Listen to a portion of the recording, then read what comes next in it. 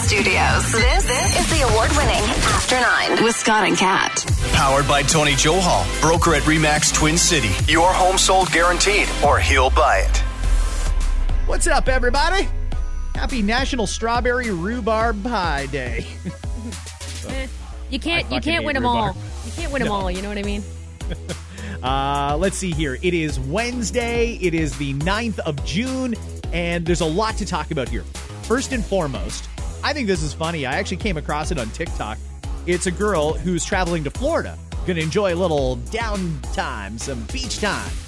And what is it people need when they go to the beach? A flotation device. This woman packed and checked a pool noodle. Why? Have you shopped for a pool noodle recently? Because last time I did, they were about $3. And honestly, if you're going to the beach in Florida, I've been many times, right on the side there, right up at the beach where you get your food. There are some fabulous and copious amounts of, by the way, gift shops and surf shops and things like that where you can buy anything and everything. And pool noodles are probably the cheapest things of them all. She had to pay, I believe it was $25 for the check. If you check something, you've got to pay extra for it with the airlines. Are we sure there wasn't crack in that pool noodle? Why would you check something worth like $2? I mean, she says it was a dare, so she did it. And they filmed it, too. And the people at Southwest are like, seriously? What the fuck are you doing? Well, that's got to be one of the stupidest fucking things I've ever seen checked.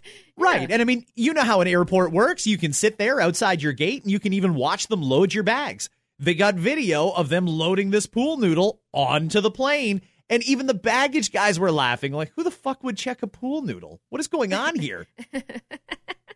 Fuck. That's great. I love that. So we did talk about this on our FM radio show today, and a few people texted in. One person told us the story of when they wanted to pack their vibrator and had to put it in their checked baggage.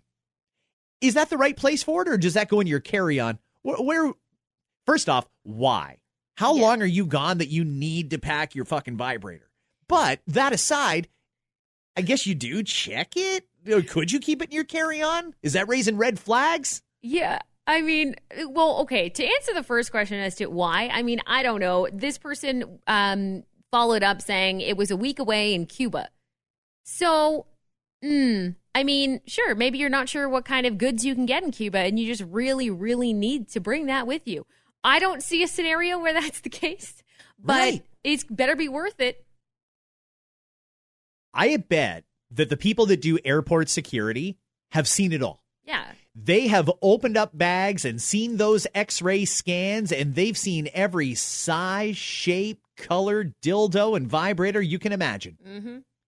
I guess some people don't have a problem traveling with it. Not necessarily for me. I don't know that I would do that. But, yeah, she decided she was going to pay the money and check her vibrator. So, atta girl. Good for you. While we're in Florida, we have another set of criminals, Kat. I love the Florida criminals. I love the Florida criminals. They were breaking the law in the Sunshine State. And here's how this one went down. So these two, last Friday, got arrested on a park playground. Cops went up to them, and they were in the little, you know, the tunnel part. Usually it's a different color, like it's orange or red or whatever, that plastic tunnel. So they went in there, and she was giving them a blowjob right there in a kid's playground. Now, there were no kids around, but it was 9 o'clock in the morning. Who woke up at 9 a.m. and said, I'd really like to suck a dick at the park right now? You assume they woke up and did it? I think they were just continuing on the party. Oh, that's a good possibility. Yeah, I think it was more of a like midnight craving that turned into an early morning situation. Did they fall asleep or did they go at it all night in the park? I wish I had the answer. Yeah, I guess we don't know. She is 52-year-old Sharon Finlay, and he is 44-year-old Jermaine Jackson. Police say they were engaging in adult activities inside the children's crawling tunnel. So when police arrived, they're like, guys, what the fuck? Get dressed. And by the way, what's with all the booze? Apparently, they were surrounded by Four Locos and vodka. Now it makes sense. Now it makes sense. Her response was perfect because the guy didn't say anything. Nothing. Even though his mouth wasn't full. Cops are there and they're giving him shit for doing this at 9 o'clock in the morning, broad daylight on a playground, surrounded by Four Locos and vodka. All the woman said to the cop was YOLO. You only live once, right? That's the Might as well do it at the park. That's right. The fuck is wrong with people? You know Kat? what? I wonder how many times someone's used that excuse of YOLO and actually gotten away with it. Like, in what situation would that be? I mean, a cop, never. I don't think that could ever happen. But in any situation where you're like, well, fuck, man, YOLO. Like, it's true, YOLO. But I don't know if you could use that in this particular scenario. No. And by the way, YOLO is supposed to be used in one of those, like, scenarios where you're living out a dream, you're going for it. Maybe this was on the list of shit to do. Like, get drunk and fuck in a park at 9 o'clock in the morning. Maybe that was it for you. But otherwise, no good. We should mention coming up at the end of this podcast, as promised, our new podcast sponsor, Tony Johal from the Tony Johal Real Estate Team is going to be on. And we're going to talk to him about everything from is the market going to crash to interest rates to how you even get in the market. Because I know that it is really, really tough, particularly for first-time home buyers. And unless you got a lot of money that was handed to you or that you managed to save up, you're borrowing down payments or you have to go way out of town or to a new build condo. Yeah. And that's the only way it's affordable. There's a lot of cosigns happening because of that, for that reason too. So yeah, we'll definitely talk to him about that because I know some people are a little bit hesitant and a little bit scared to get into it. So we'll get his opinions on it. Quick update on a story from yesterday. We now know a few more details about Chris Harrison leaving The Bachelorette. And The Bachelor. He's getting paid $25 million to shut up. Okay, so that's according to, in yesterday's podcast, I was telling you about Deadline. Deadline was one of the first ones out with this story about him leaving, and it was apparently an 8-figure deal or whatever. And I figured, okay, like $10 million to shut up, not bad. But apparently what he knows is so intense, it's potential that it could kill the Bachelor franchise altogether. But they want to keep the thing going without Chris. So they were willing to pay him $25 million. And apparently he's the one that approached them. And it wasn't the other way around. He was waiting, was sitting there waiting, doing all the things that he was told you should probably do. Go take time out and figure out, educate yourself and all those other things that you hear. And he wanted a date to return. Basically wanted to be ensured that he was going to get that fall spot, for example, for The Bachelor. And no, I guess they couldn't do it. And he had a feeling that they were just going to dump him or hoping that he would leave on his own. But he said no. He knows a lot of shit, Scott. I mean, nearly 20 years. We've heard rumors throughout the years, but never once has Chris Harrison really said anything about those rumors. Yeah, he had to protect his job and protect the franchise. Yeah. And I believe he was also credited as a producer on the show for a while. Mm-hmm. Listen, the amount of stuff that he has seen and heard over the years could probably break that entire multi-million-dollar franchise. It probably made a lot of sense for them to pay him off, to shut him up. It's just, I don't know. It's the fact that they paid him to not say anything really leaves more questions, I think. Like, what's so important that you were willing to pay that much money to not have it come out? I mean, I'll give you some examples throughout the year, and we know how it works. We know that it doesn't matter if it happened 5 years ago, 10 years ago, or up to 20 years ago. It can still come back to boot you out into the street right now, right? We've seen it with actors and actresses. We've seen it with all kinds of different examples of it. So I think they're really worried, particularly about the early years of The Bachelor, Bachelorette, where we heard about their homophobic tendencies and the reasons why they didn't want any bisexual contestants, and they were scared of that. Obviously, we know there was a shit ton of white people the first while. Maybe you'd get like one black person a season, which is fucking terrible, or anyone of any actual diverse background, really, right? If you think about it. So there were rumors all throughout the years about that, about them doing it strategically, and it was really to do with money and how much money the show would make. And if they did that, advertisers might steer away.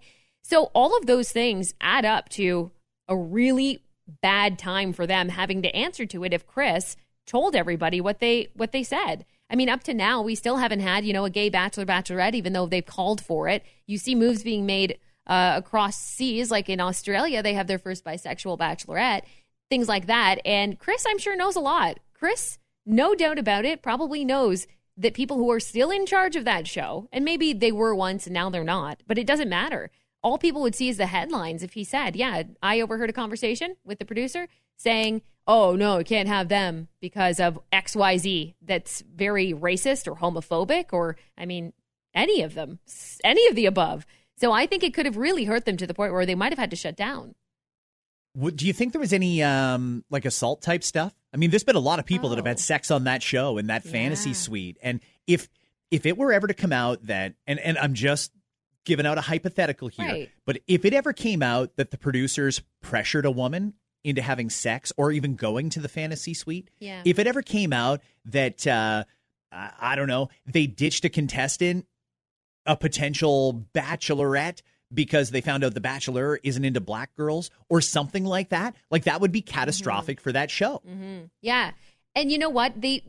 It's been told by many, many people that they do stoke the fire. And you can go ahead and you don't have to feel bad for the contestants in this scenario because it really is their choice. But I'll give you the example of the first night. The first night where they meet the bachelor or bachelorette, and usually a rose is handed out that evening. Sometimes people are dumped right away. That show actually takes place over the course of like an entire overnight period. And some contestants in the past have blasted the show for basically encouraging people to get drunk. There's copious amounts of booze happening all the time.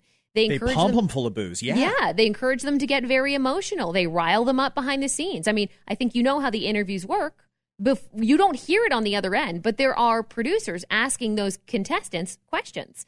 And they know how to kind of stoke the fire, if you will, and really get them riled up and ask them questions that maybe while they're drunk, they're going to have a particularly different reaction to. So we've heard that. Chris could come out and say, yeah, that's 100% true.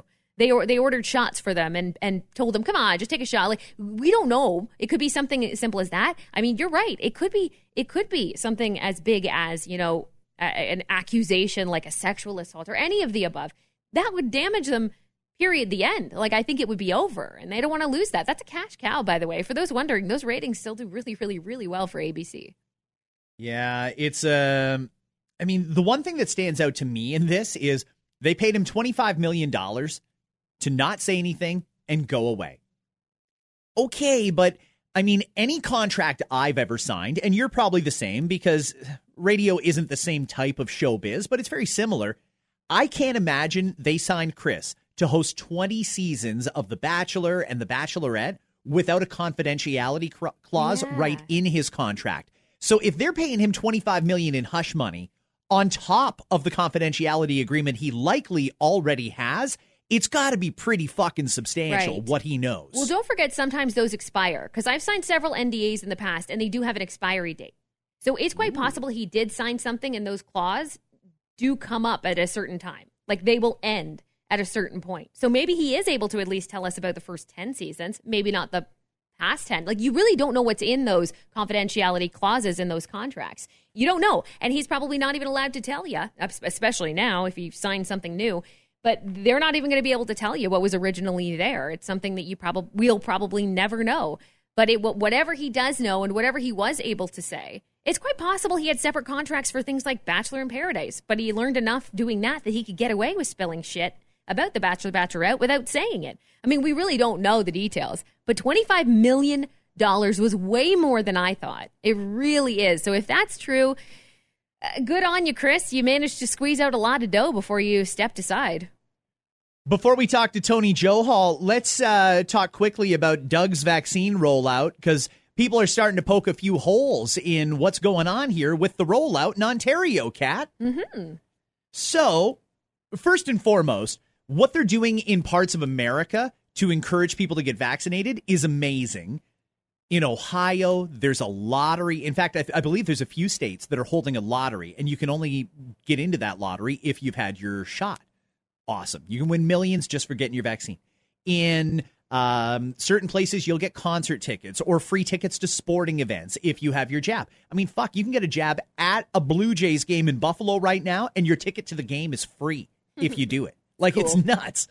But in Washington State, they've got a whole other concept. Priorities are different on the West Coast.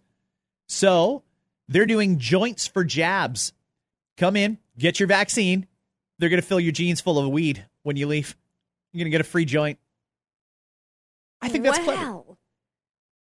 I think that's great. I like that. I like that. Sure. You know what? Whatever helps. Whatever helps. And if that encourages 1, 2, 3, 4, maybe many more people to go and get their shot, then all right, it worked. Joints for jabs, poke and toke. Like, there's all kinds of different things you could do with that. But what a brilliant idea. I think that's amazing. And they have a different problem in America. First off, America has still not approved AstraZeneca, by the way. Still not. But they have so many vaccines, and they've made it so convenient to get a shot that a lot of people are like, I'm not really opposed to it, but I don't need to do it right now. There's no sense of urgency there because things are open and they're doing well, and you can get it anytime. You don't need to get it right now. So they're really circling back and trying to get the people who haven't been vaccinated yet vaccinated. So that's great. Here in Canada, we have NACI and all these other bodies that have given out a lot of conflicting information over the years. No, it's only been a year. Sorry. A lot of conflicting information over the year. And people are confused and scared and they don't want certain ones. And it's a hot mess.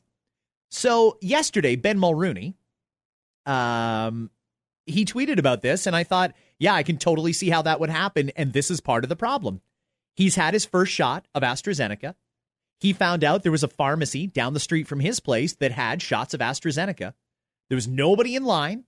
He went and said, hey, I'm past the eligibility time, but I don't have an appointment. But I mean, can I just have my second shot now?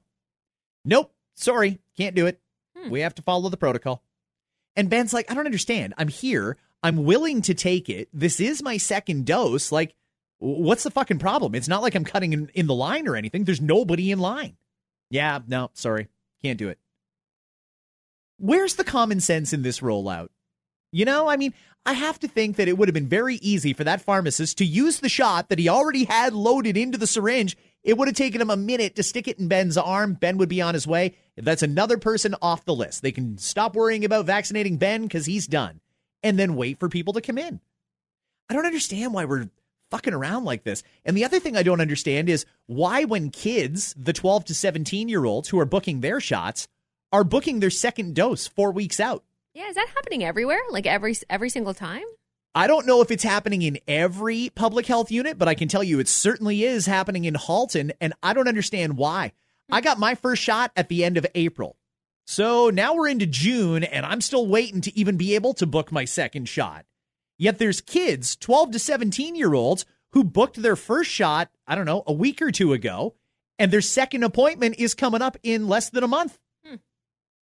I get that we want to have kids vaccinated by the school year start in September.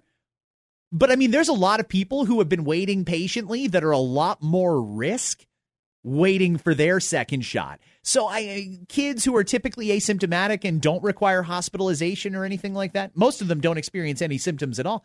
I don't understand why they would be prioritized for a second shot over somebody in their 40s or 50s or even 30s. It's really weird to me that unless you're 70 plus or you got your shot back at the beginning, you can't book it yet. But a 12-year-old who just got their first shot last week is already booked to get their second 3 weeks from now. Right. Really, really strange to me. But this is part of the dilemma of this mess that is a vaccine rollout in Canada. Last thing I want to touch on here before we get to Tony. Was it rude of the CN Tower to light up in the Montreal Canadiens colors last night? Because they said, oh, Canada's got one team left eligible for the Stanley Cup, so we're going to get behind them. Yeah. Right above the home of the Toronto Maple Leafs, they lit up in celebration of the Montreal Canadiens. Look, people are like fucking angry about this, Kat. Yeah. I'm a Leafs fan, okay? I'm a Leafs fan. This is coming from a Leafs fan. Just know that It's okay. Like, everybody needs to calm down. And if you follow the CN Tower on Twitter, you should know that they light up a different color every day. Sometimes 2 different times a day, they change colors. For example, all through June, they might be one color during the day, but for Pride, at a certain point in the day, they will light up rainbow. So all during the month of June. Their different days call for different. They lit up gold for the Junos. Every day, I'm not kidding you, is a different color, a new celebration. This was one day. One time, and maybe they'll do it again, depending on what happens here on out. I don't know what their plan is. Do you really care? Like, ask yourself if you really care. And also, as a Leaf fan, like, fuck, I wish that was blue and white. Yeah, maybe they should do better. And then maybe it will be lit up blue and white. Okay, well, I mean, yeah, at the end of the day, we should start winning playoff series, and then maybe we would have a blue and white. But, I mean, listen, the Toronto Maple Leafs are an iconic institution in the city of Toronto, a part of our history, and their arch rival. It's one of the oldest rivalries in pro sports is Leafs and Habs. And I get that the Habs came in and against all odds eliminated the Leafs, and then they went and eliminated the Jets. So they're going on. They'll be the only Canadian team playing for the Cup. Maybe playing for the Cup. They're going on to the third round. Yeah. And that's fine, but I just don't think that in Toronto's backyard, we light up in favor of our arch rival just because they're also Canadian and they're playing in round 3. Mm-hmm. I get why people are angry, and the CN Tower, it's in Toronto. If it was in Saskatoon or something like that, yeah, fuck, whatever. Do whatever you want. I don't care. But this is Toronto Maple Leaf land. And for them to light up in support of our arch rival, that just seems sketchy to me. If they could have just done red, blue, and white and just said, oh, yeah, it was just a random color that came up. Habs fans probably would have got it and thought, haha, that's cool.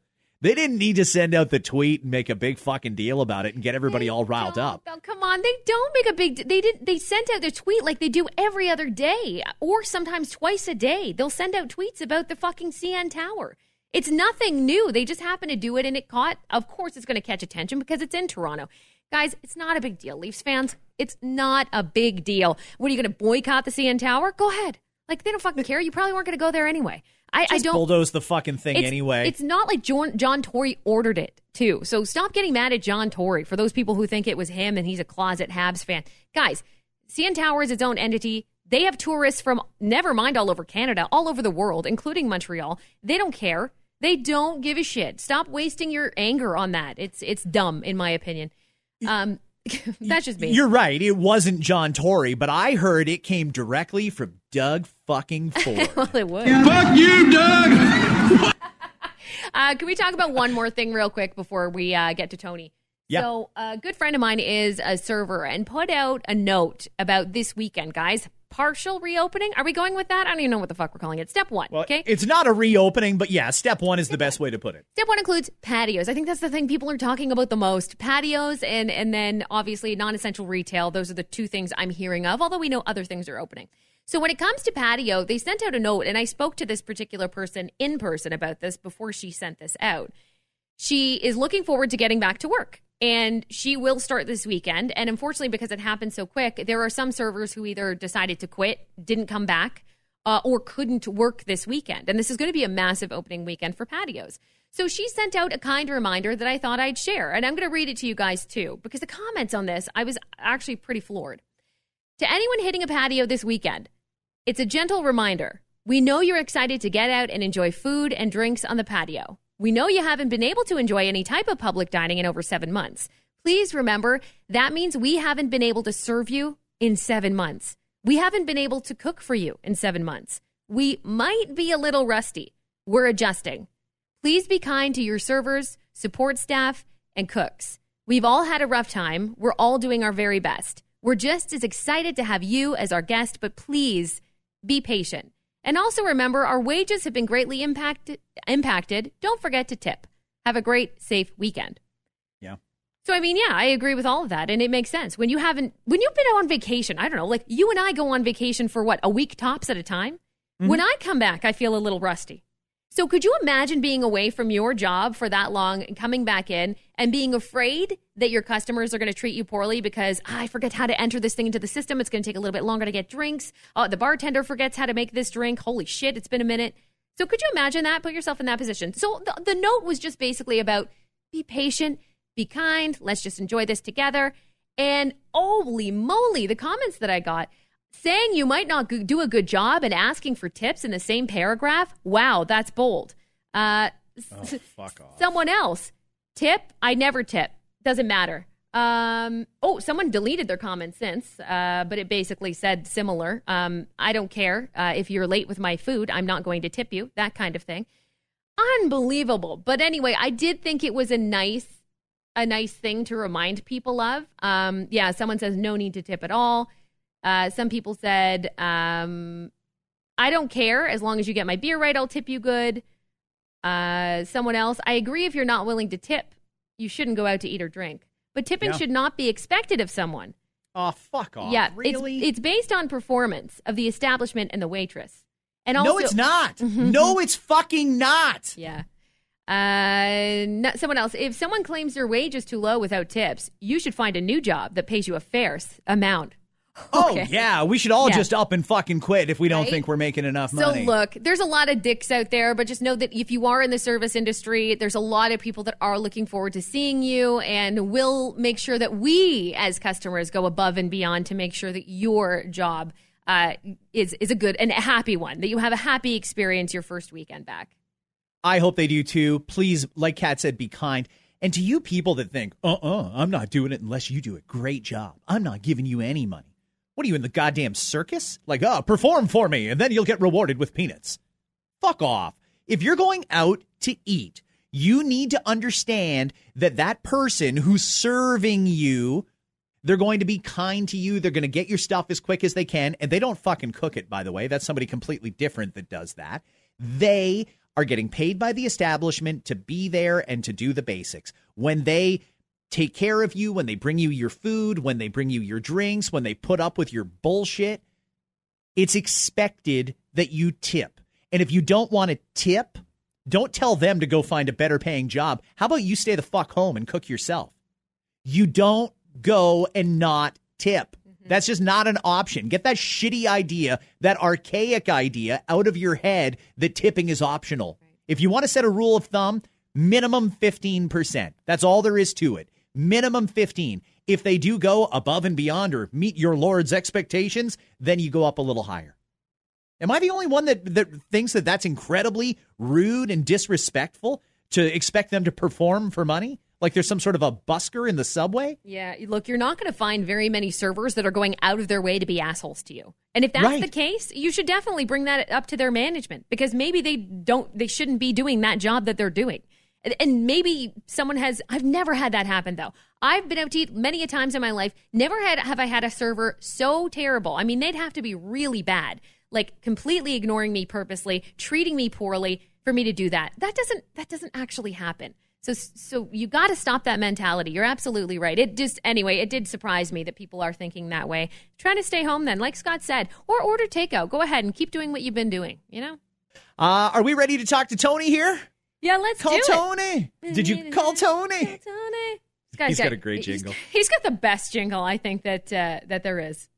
How are you?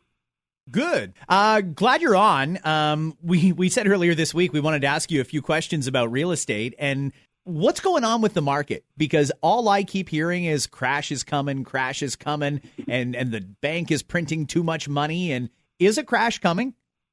You know what? I've been hearing that a crash has been coming for the better part of 12 or 13 years. And, you know, at this point, you know what? The way I see it is our banking system is, I would say, fairly responsible in how they're, you know, giving out mortgages. This isn't a free-for-all where they're giving out zero down mortgages. They're asking for the purchaser to put in at least 5%, 10%. And, you know, just having a little bit of fiscal responsibility there. I do have faith in our real estate market that it will continue to be strong. And so between the two big economic drivers in real estate, which is banking and immigration, I mean, Canada is going to be ripe for immigration in the next couple of years as things start to open up again. All of these people coming into the country are probably going to require housing. And so I would say the demand will continue. But I would also go on and say that what we felt a little bit earlier in the year was just not sustainable. Mm-hmm. I mean, that was just, we were going at a breakneck speed. We were going, way too fast for what people would be capable of being able to afford. So I do think that we needed a bit of a breather. With that being said, we're still very, very much in a seller's market right now. Yeah. And I mean, go ahead, Kat. Yeah, and speaking of which, because I hear from people who want to get into the market that aren't in the market, and I feel like it's pretty harsh for them right now to get in, and they hear all of this talk of, houses going for way over asking still. I mean, it is quite hot still. Like, what's your best advice? Because that's what I get asked about, or what people bring up the most is, how can I get into the market? I mean, when I hear things like houses going for $70,000 over asking, it can be very intimidating for people that are just trying to get in for the first time. I mean, what do you usually tell people, and how do you help them make sure that they get a house that's affordable for them at a good price? I think that's a great point. And I would say, first of all, what I would definitely recommend is anybody that's getting into the market, they begin to really kind of put their student hat back on and really kind of understand what's happening in the real estate market here, because there's a big difference between what something is listed for and what something sells for quite often. Or in this case here, what I would say, there's a big difference between listing price and market value.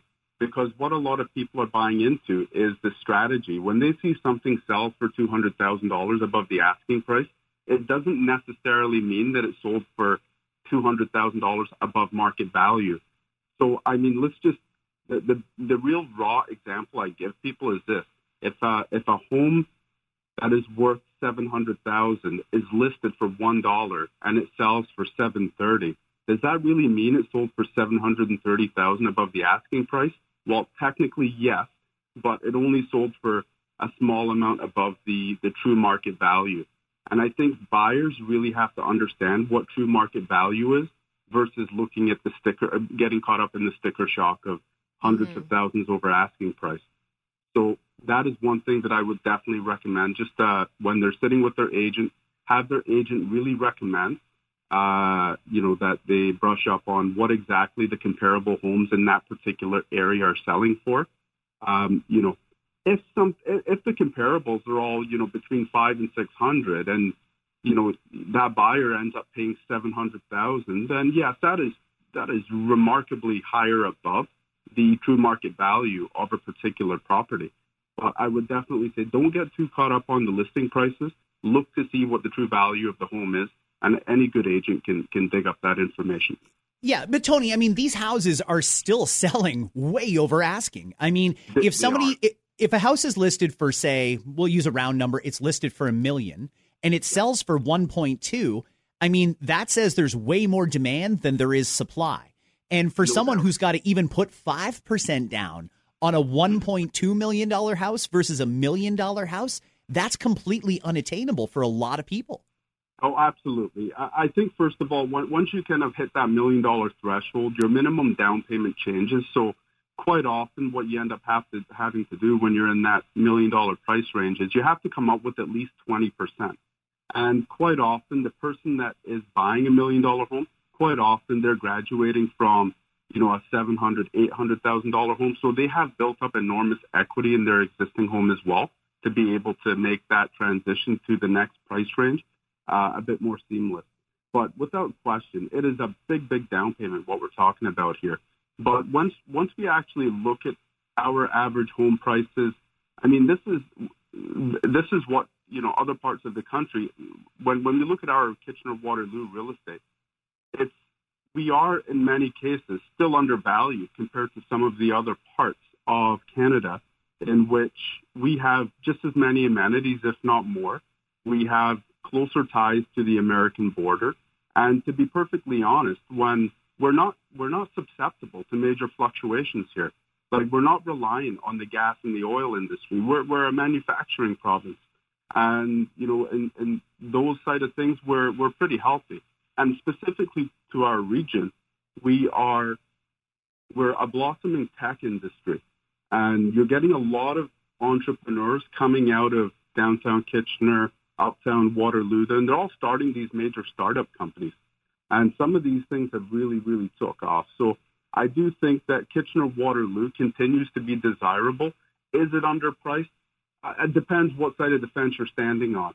If you're standing in the Toronto side looking at Kitchener-Waterloo, you're looking at it like a great deal. But if you're in Kitchener-Waterloo, born and bred in Kitchener-Waterloo, then quite often we get dizzy with the heights of the market at this point. Mm-hmm.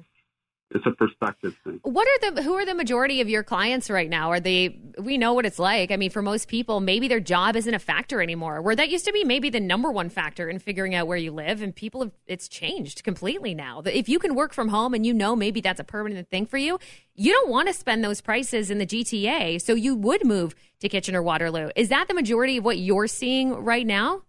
It's certainly they represent the biggest chunk of people coming out this way. I mean, you're talking at least 40% of all of the homes selling in Kitchener, Waterloo, and Cambridge to someone coming out from the GTA. So that is a huge number, considering the remainder 60% is divided up amongst, our local people who are upsizing, downsizing, getting into the market for the first time. There's lots of there's investors still in Kitchener, Waterloo that are snapping up properties as well. But yes, to be perfectly honest, one of the big factors that we found is Kitchener-Waterloo is heavily influenced by the GTA for a couple of reasons. One is, in my opinion, I do think we offer a superior quality of life. There is less traffic. There is a lot of green space here. And we've got top-notch schools, and we've got every retail outlet that anybody would ever need. So I think from an employment standpoint, we can stand alone.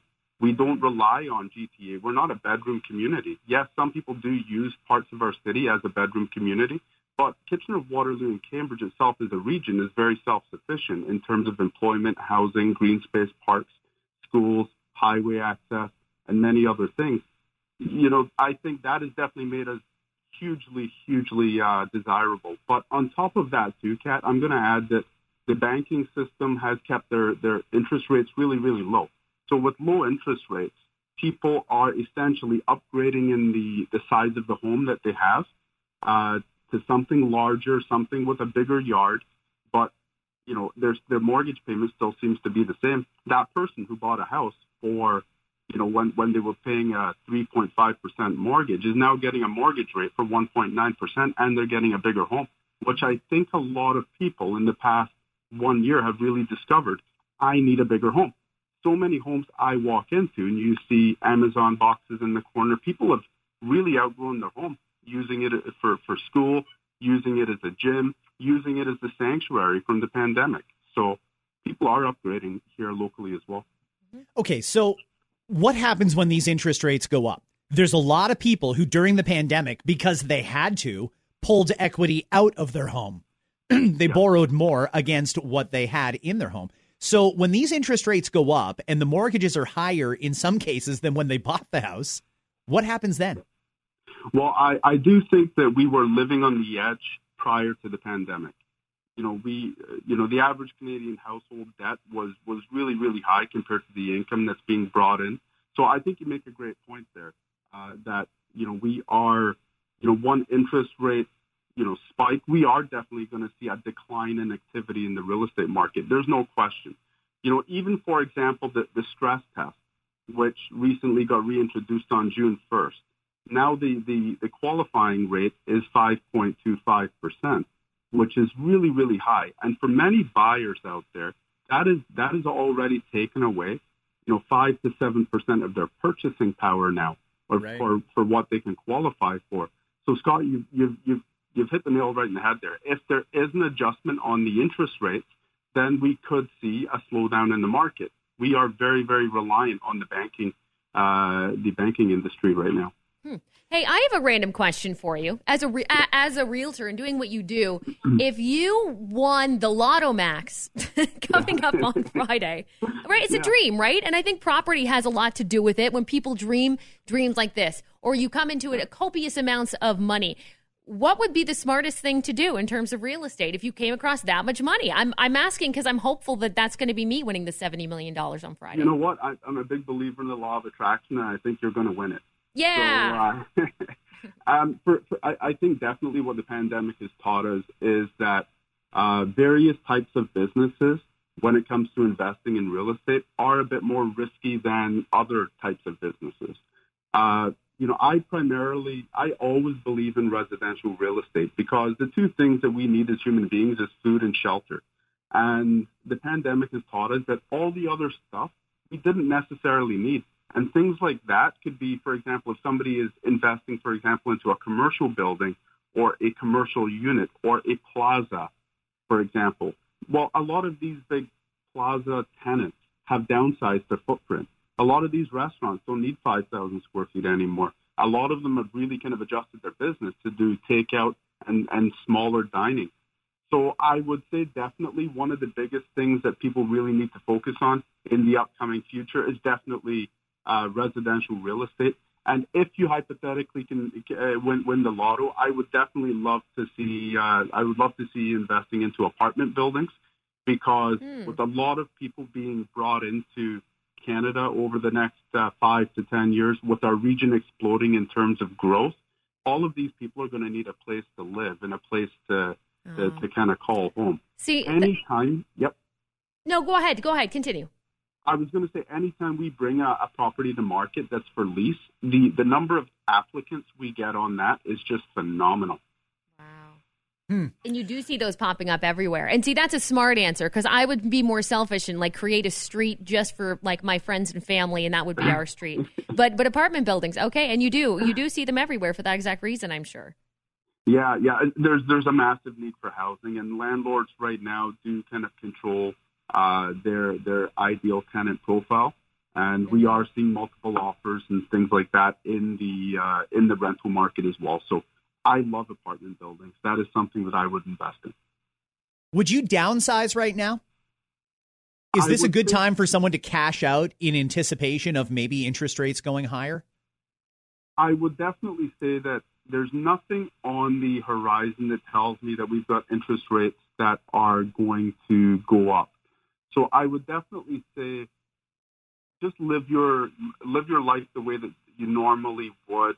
I wouldn't prepare for an interest rate turn, because what we found this time last year, as we went through phase 1, phase 2, phase 3, and I guess now they're calling it step 1, step 2, step 3. As we went through each sequential phase, we found the real estate market heating up with each phase reopening. So if history is to repeat itself, then there could be another upswing before the end of the year in activity for people getting into the market. And then at that point, I would definitely want, if it was my real estate, I would want it to appreciate as much as possible and kind of ride that wave. But at the same time, you have to be aware of the fact that what you're going to downsize to is also going to go up essentially in value too. So it's very hard to time the market these days. Are people getting into this tiny home market? Because I get that you're allowed to have these tiny homes on your property if you have them, and you can sell them or rent them. And it kind of seems like that's going to be the only affordable thing for people who are just trying to get into the market. Yeah, I mean, it's definitely something unique, having these additional dwellings. And I think people would look at it from two different perspectives. They would look at it from a perspective of, yes, now I have an affordable home. Whereas landlords would look at this as saying, hey, now I have the opportunity to get more income out of this particular property. So I think it really depends on the side of the fence that you're standing on. I do honestly believe in my heart that this doesn't necessarily solve the housing issues. This definitely gives us more housing. There's no question. And I think the government has basically, asked the consumer. The government has basically asked the homeowners to take care of the affordable homeownership problem that we're having right now. Because they're not creating anymore. They're basically just saying, yes, if you want to build one, go ahead and build one. We will remove any bureaucratic tape to allow you to do that. So again, I think the onus falls on the homeowner right now to take care of this problem of providing more homes. Do I see it as being a way of the future? I don't think so. I do think people will live a bit more minimalistically, and I do think that condos would probably satiate that demand. I do think condos are going to be very big and very influential in the future in our region. I don't know if tiny houses are going to solve many people's problems. I think it may. I don't know if it's a fad, or I don't know if it's something that's here for the long term. I think it remains to be seen. Interesting. Okay, Tony, if somebody wants to follow up on any of this or ask you some questions or just find out about getting into the market or selling their house, how do they get a hold of you? Definitely. I mean, the best way to get a hold of us is, zip us an email, tony@tonyjohal.com, or check us out on social, Instagram, which is Tony Johal Real Estate Team, or Facebook, Tony Johal Real Estate Team. Thanks so much, Tony. Really appreciate it. My pleasure. Thank you very much, guys. Take care. All right. See ya. Bye-bye. That was good to get Tony on. He always has some good insights into the market. Yeah, absolutely. Appreciate that. That wraps it up for us, guys. Tomorrow is reopening eve in Ontario, and we will talk about all that and more on the next edition of the After 9 podcast. You have yourselves a fantastic hump day.